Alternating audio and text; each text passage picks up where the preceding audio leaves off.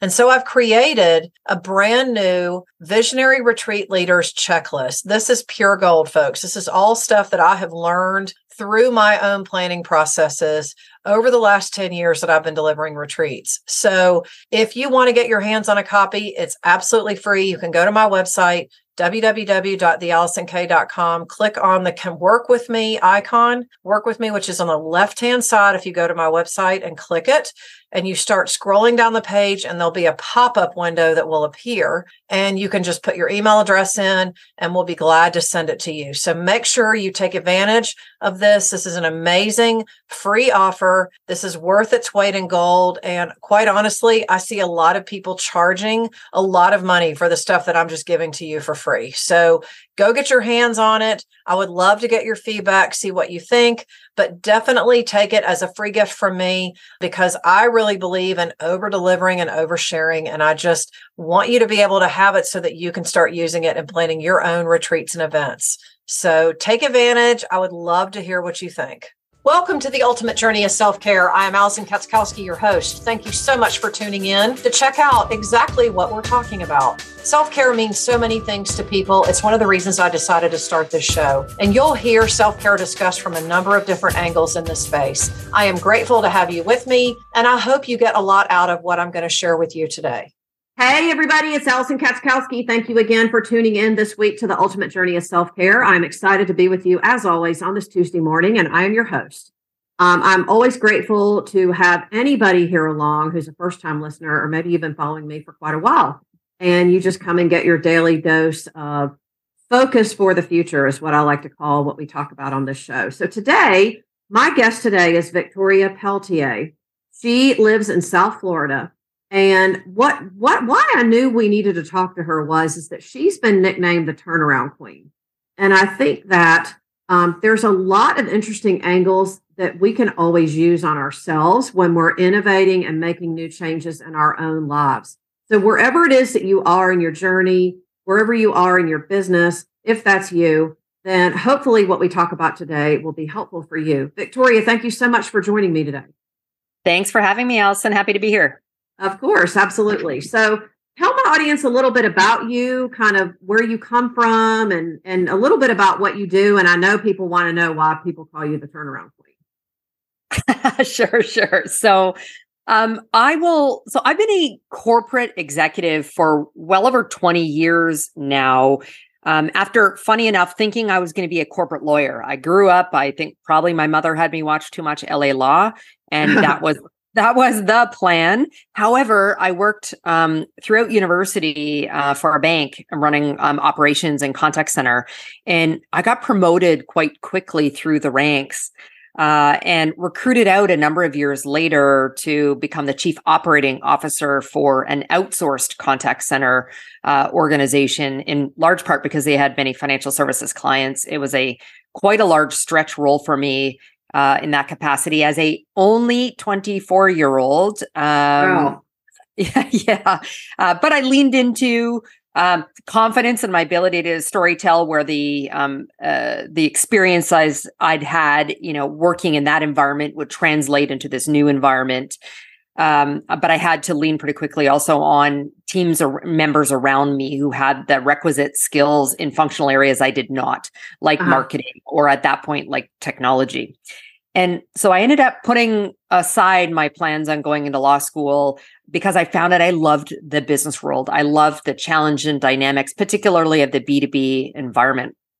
And ever since then, I have stayed operating full markets or business units, predominantly Fortune 500, but I've also built and bought businesses as well. Mm-hmm. And the turnaround queen title comes as a result of not only being often thrown into situations to take distressed parts of businesses and literally turn them around to higher performing businesses, but because I've been a part of 18 mergers and acquisitions with the companies that I've worked for, not including the times I've consulted for clients on their M&A aspects, and usually at the heart of the transformation and integration activities. Wow, fantastic. So you've probably seen it all, I would guess. I've seen a lot, that's for sure. Yeah, because I think we can sit here and say, "Oh, I've seen it all," and as soon as we say that, something will pop up. Oh, wow, that's a first for me, right? Yeah, absolutely. And the experiences I've had, and yes, there have been many, they're vast. It certainly helps me become really, or has made me agile and adept to pivoting when necessary and moving quickly towards the change. Ah, I got it. Okay. Agile and adept. I love that. So let's dive in first with a little business, and then I want to sort of pivot to the personal side a little bit. So you talk a lot about your skill set in being able to go into a business or a company that just maybe isn't functioning at an optimal level. Maybe they're struggling sales wise. Maybe they don't have the right people in the right roles. What would you say is the primary reason that a company brings you in? The transformational work, so leading through periods of intense and now even more compressed transformation. And when I say transformation, that's kind of an abused word right now. It means many, many things, whether that's a digital transformation, whether that's this turnaround, that could be a reorganization, it could be performance management and restructure. Could be the this M&A piece. I'm brought in because I have a lot of experience doing that, but I actually think it's coupled with what I would describe as almost this like maniacal focus around leadership and culture. And that's a significant portion of the ability to turn around or transform a business. Oh, of course. Yeah, because you want to examine, kind of like take it apart like you do a car, right? You want to examine the parts and pieces, see what needs, quote unquote, an upgrade, and then what maybe could just be refurbished or polished, or whatever language you want to use. So I find that really, really interesting. When you say you do transformative work inside of a company, or you're doing a lot of face-to-face work with executives and like helping them define what their roles are? Actually, yeah, it's interesting. I was recruited, into my last job very specifically to lead a practice called CEO and board transformation, and that's because the CEO and board members need to lean in many times into these larger scale, broader transformational initiatives that sit on their strategy. And it's their personal engagement with related to that and the success. Because too many times a strategy will be developed and then leave it completely in the hands of their direct reports, which one would hope. You've got other C-suite or senior, leaders within the organization to execute, and you want to have trust and faith in them. But there's a lot of it needs to be led from the top. Yeah, and I would totally agree with you. So it sounds to me then that a lot of the work that you do, once you get inside and you kind of have a period of time to kind of assess, whatever language you use around that, is it fair to say that you're really helping companies innovate a little bit as to who they are and what they do? Oh, absolutely. And interestingly, I've spent a lot more time over the last number of years working with organizations to define their purpose. And interesting. And ensure that it gets brought down. And this is where from all levels of leadership down to an individual, right? They can talk about the organizational purpose, but how do I, maybe as a frontline employee, like how do I impact that? How am I not just a cog in this wheel? And how does my purpose statement and values and drive align with the organizational vision, mission, and purpose? This is so interesting because this is a lot of what we do in my company for people on the personal side, as far as, innovating who they are. I think people get to a certain point in their life and they're kind of like, what's next? So what I'm hearing in your voice then from the business perspective is that you're brought in to kind of take a look at what is happening, right? And then you're also taking a look at how they can possibly find their edges, kind of tweak and adjust, accordingly so that they can step into their bigger vision. Yeah, absolutely. I mean, a lot of this is truly about the people as much as, even if it's a technological transformation, it really comes down to the individuals and their mindset. And I love that. I think we could just go in a number of different directions with the conversation. But really, I think where I want to dive in for a minute, because I think this is going to be a really important parallel with my audience, is that, I think people think that from a personal perspective, that innovation really applies a lot more to business. So I guess what I'd like like to hear your perspective on, since this is pretty much what you do in the corporate, space, if you will. How do you help business leaders and companies zero in more on refining what their purpose is? Do you have like a strategy that you use? Do you have key questions that you ask? I mean, tell me a little bit more about that. Yeah, I mean, there is a framework for which, when working with organizations, we work to get to a stated purpose for the organization holistically. And, what do they want to be known for? What are their superpowers? And it can't be, they can't be all things to all people. Totally. I totally agree with that. And so there is a framework around that. But, I think, Allison, as you talk about it too, I mean, it's a big part of that is around, and I've spent time with a lot of founders, just, although a lot of my work has been with other like Fortune 1000 companies, I spend a lot of time with entrepreneurs. Yeah, I bet. And in that case, I mean, their businesses are in most cases are deeply personal. They're passion, absolutely passion projects. And so, it's really hard to separate the personal purpose from, that of the organization that they founded or created. Mm-hmm. And so I totally agree with you. I think a lot of entrepreneurs are really driven and anchored by their purpose. That's one of the principles that I teach too. So I love to hear that other people are discussing that, at the corporate level. What are some, if you don't mind me just asking, just one more question here. What are some of the big ahas that you found when you've gotten into a company and you've sort of helped them kind of refine and polish, if you will, what their purpose is and how they can go deeper with that? I'm just wondering, like, if there are any like really stark takeaways that you've encountered recently that you could share with my audience.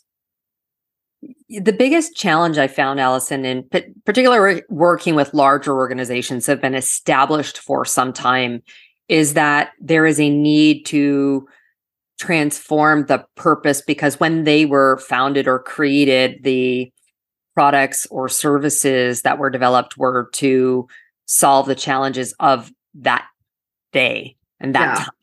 And so how do they need to evolve their thinking and stop thinking much more even around total addressable market? This is the way companies think around how are we going to gain larger share of wallet, or, looking to a new product or service versus actually a much more, innovative entrepreneurial mindset around what is the total addressable problem.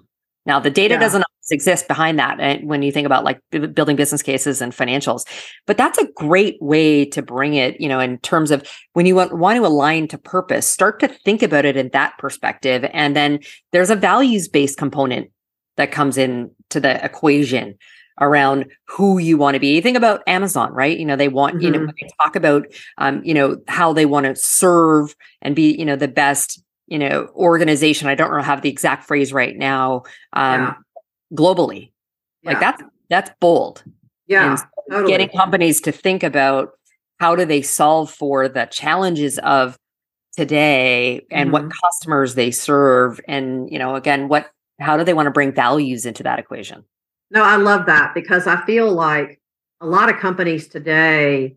And you're exactly right. I hear this from a lot of the people that I work with that are involved in high level companies, is that, the focus is really on the market share, right? What's our demographic? Who are we speaking to? What are we selling? It's like the tangible types of things that you hope that the data shows you.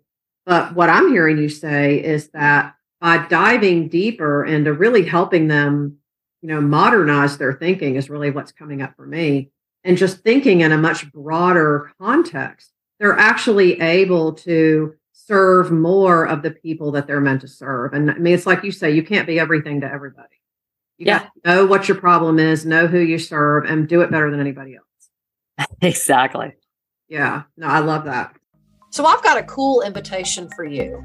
Ever since the pandemic turned the health and fitness and wellness industry on its collective head, what I'm feeling called to do now is to help health and fitness entrepreneurs build and innovate and grow in their businesses. And I've opened up a brand new community on Facebook, and I would love for you to come over and join me there. So if you are a business owner If you are working on a brand new idea, if you're developing a new product, or if you're feeling called to serve at a higher level within the health and fitness and wellness space in the collective, I want to invite you to come over and join me there. Join me over in my Innovate and Grow for fitness and wellness professionals in the coaching space on Facebook. I would love to have you there.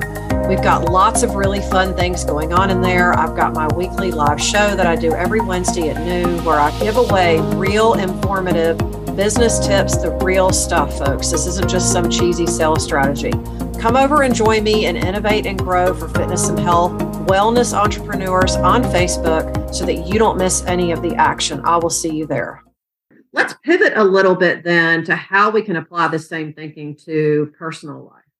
I'm really curious because I know you're pretty grounded in fitness too. I'm curious as to how you keep yourself, relevant in terms of, being a high-powered corporate executive and or consultant.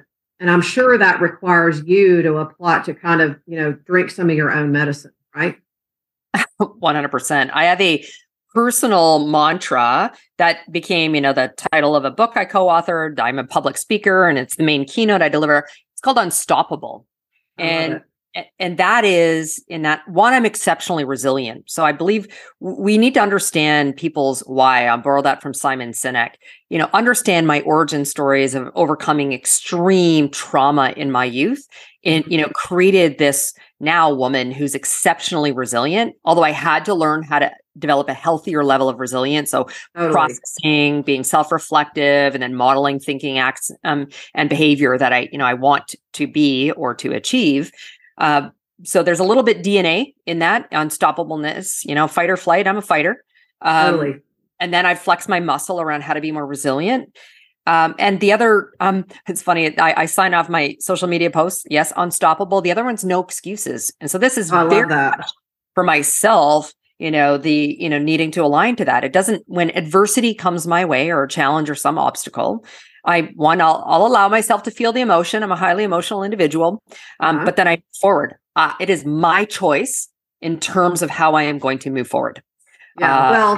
So really what I'm hearing you say is that by taking your power back, what you're doing is you're making a decision in the moment, what you want it to mean for you. Right? Absolutely. Yeah.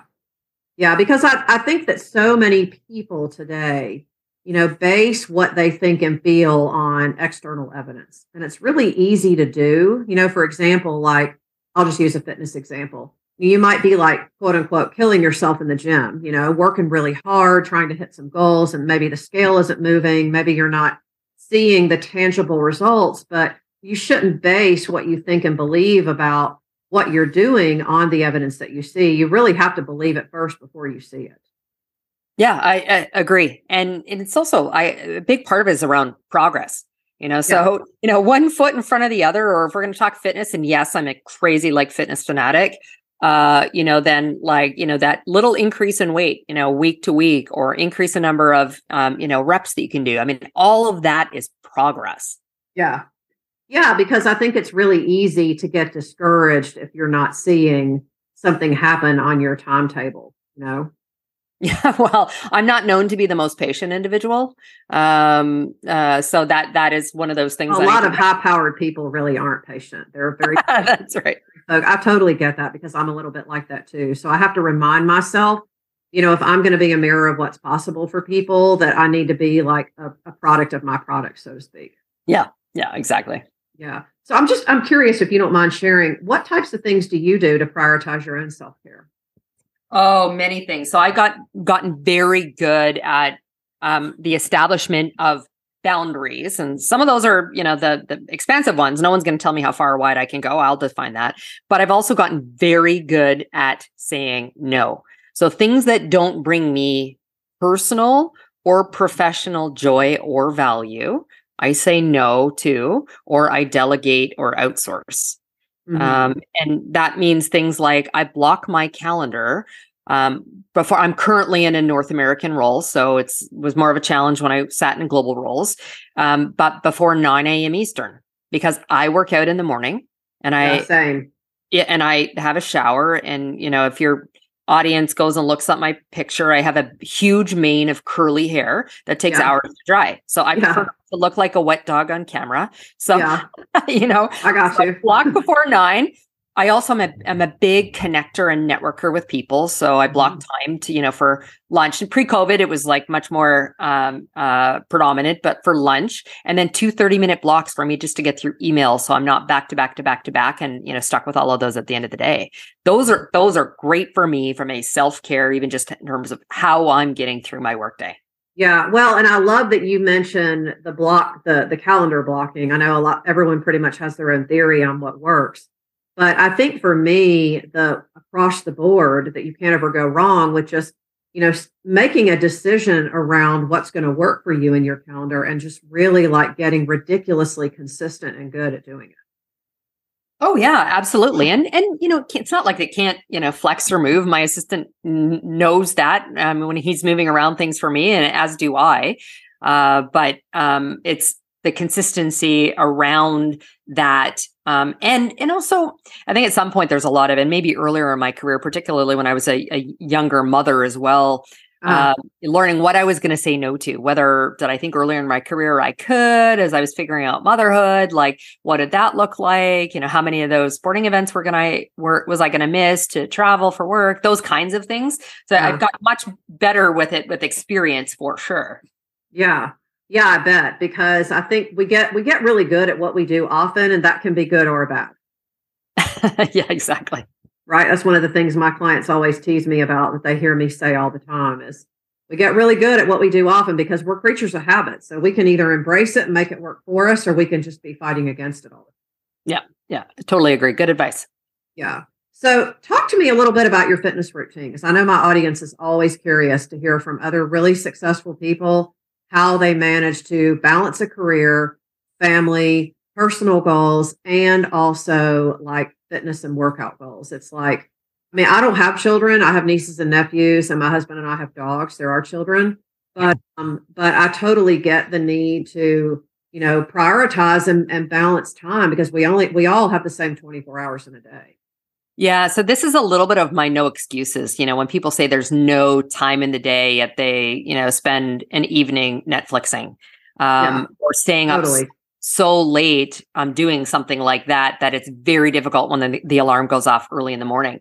So there's a great amount of discipline that has gone into that. And so for me, I remember when my kids were teenagers, like I was going to bed before them, like 9:30 lights out, because I was getting up at 5:30 to go to the gym.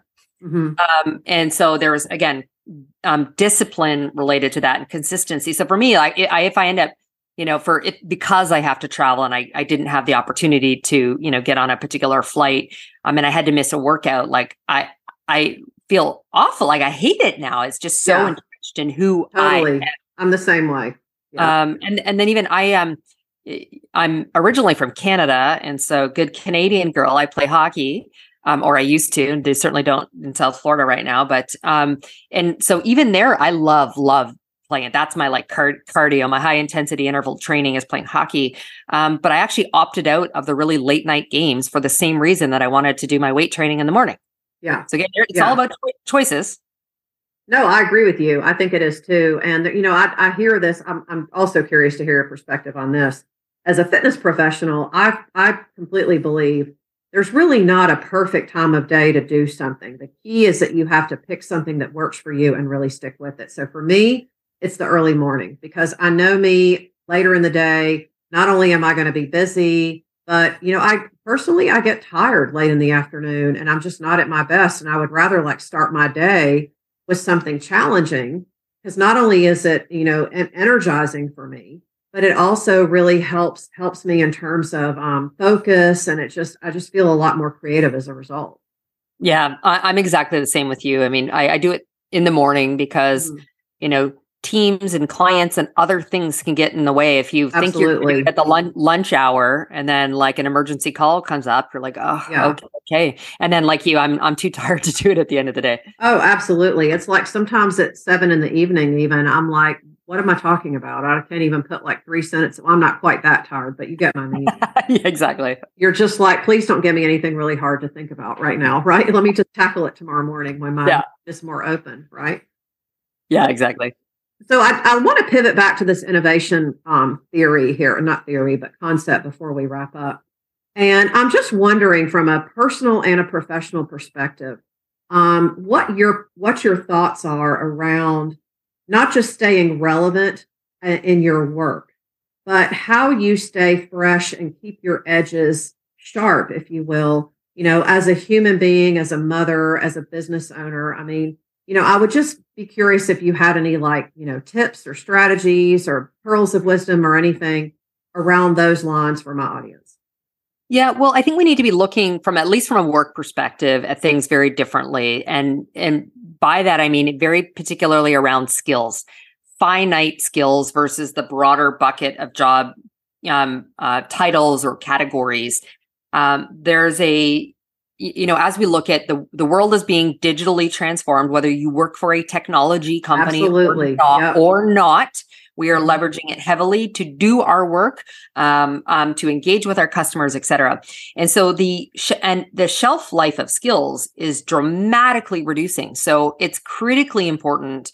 As individuals, you are the CEO of brand you. And don't expect that the organization or your leaders are going to do it for you. Ensure that you are at the top of your game from a skills perspective. Understand what is needed to be successful in the current working environment and continue to develop your skills there, but also get connected to the business strategy and where the market is going so that you can build skills for future to maintain your relevance. And your ability to, be hired and promoted. Yeah. And so again, I think we need to own a lot of that. And some of that's learn the business strategy. Okay, well, if you're, earlier professional or more entry level, you're going to need to ask some people what that looks like, get some support, but you need to own your own development and be really clear on how success gets measured, in the role that you're in within your organization and that you're aligned to those. So I think that's one of the things that's really changing. And I think the role of the HR business partner is needs to be much more of a consultant to the leadership now to help them identify what the skills they have today they're going to need for the future and how to build those skills or go and buy those skills. Yeah. Yeah. And I really think from a business perspective too, that it used to be years ago. I remember when I first got out of grad school, it was like, there were a lot of companies that just had people on their payroll that would do things.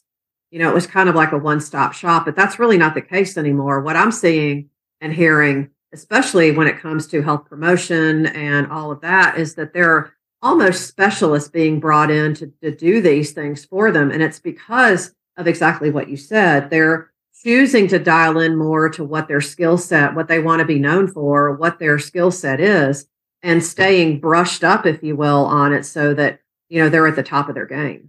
Yeah. Yeah. And you said one important thing too, Allison, is around what do you want to be known for? I spend a lot of time talking to people about the importance of their personal brand at all levels. Even my son, who's a recent college graduate, I'm like, it's not too early to start that. And that isn't just what you school for, what the functional experience or industry experience you have.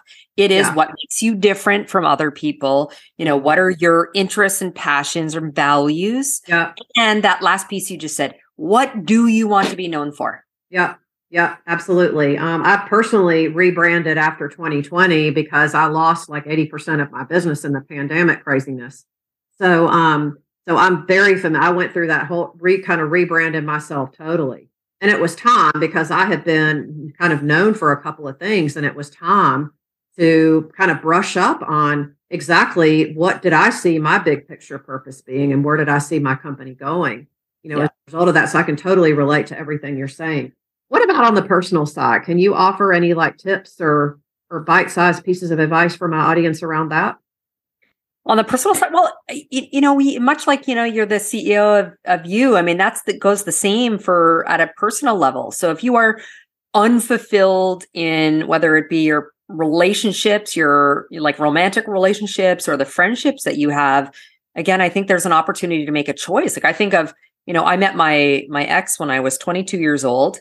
I made a decision. So I was very, very different, 11 years later when I made the decision to exit my marriage. And my children were, 5 and 9 at the time. That was very tough.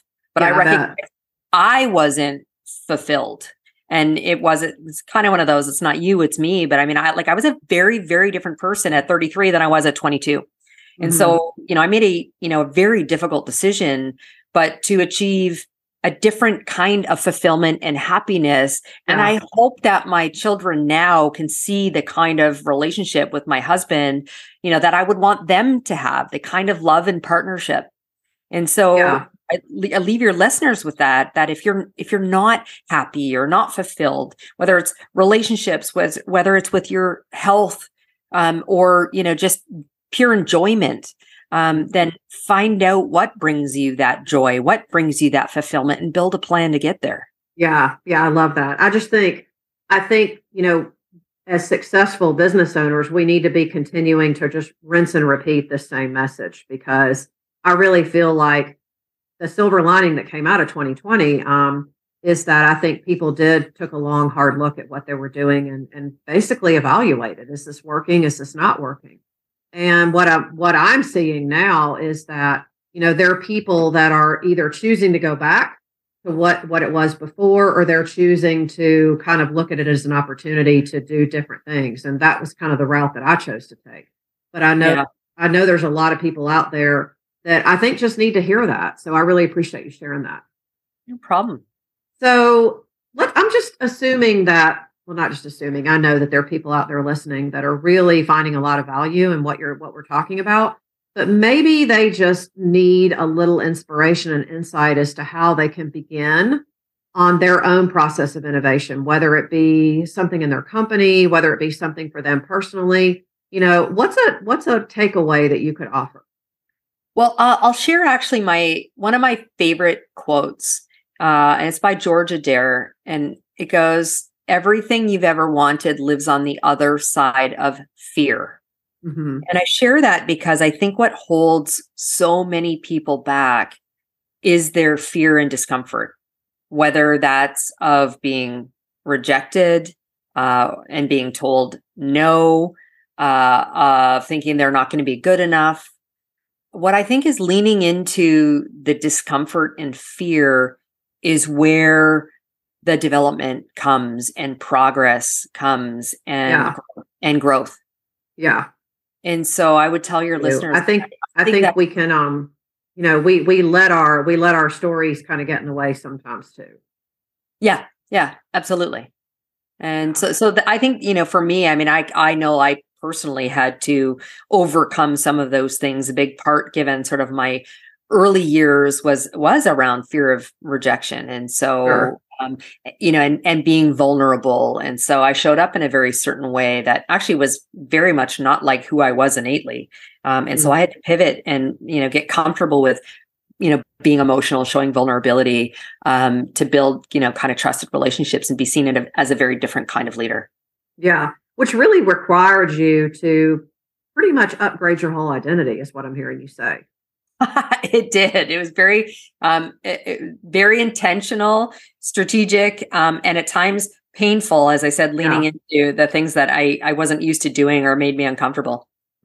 Yeah, because as high achievers, it's really hard to face and admit the things that we're really not good at. And we're almost really afraid to show people that, when really that makes us a lot more relatable, I think, as human beings. Yeah, 100%. So where can people find you?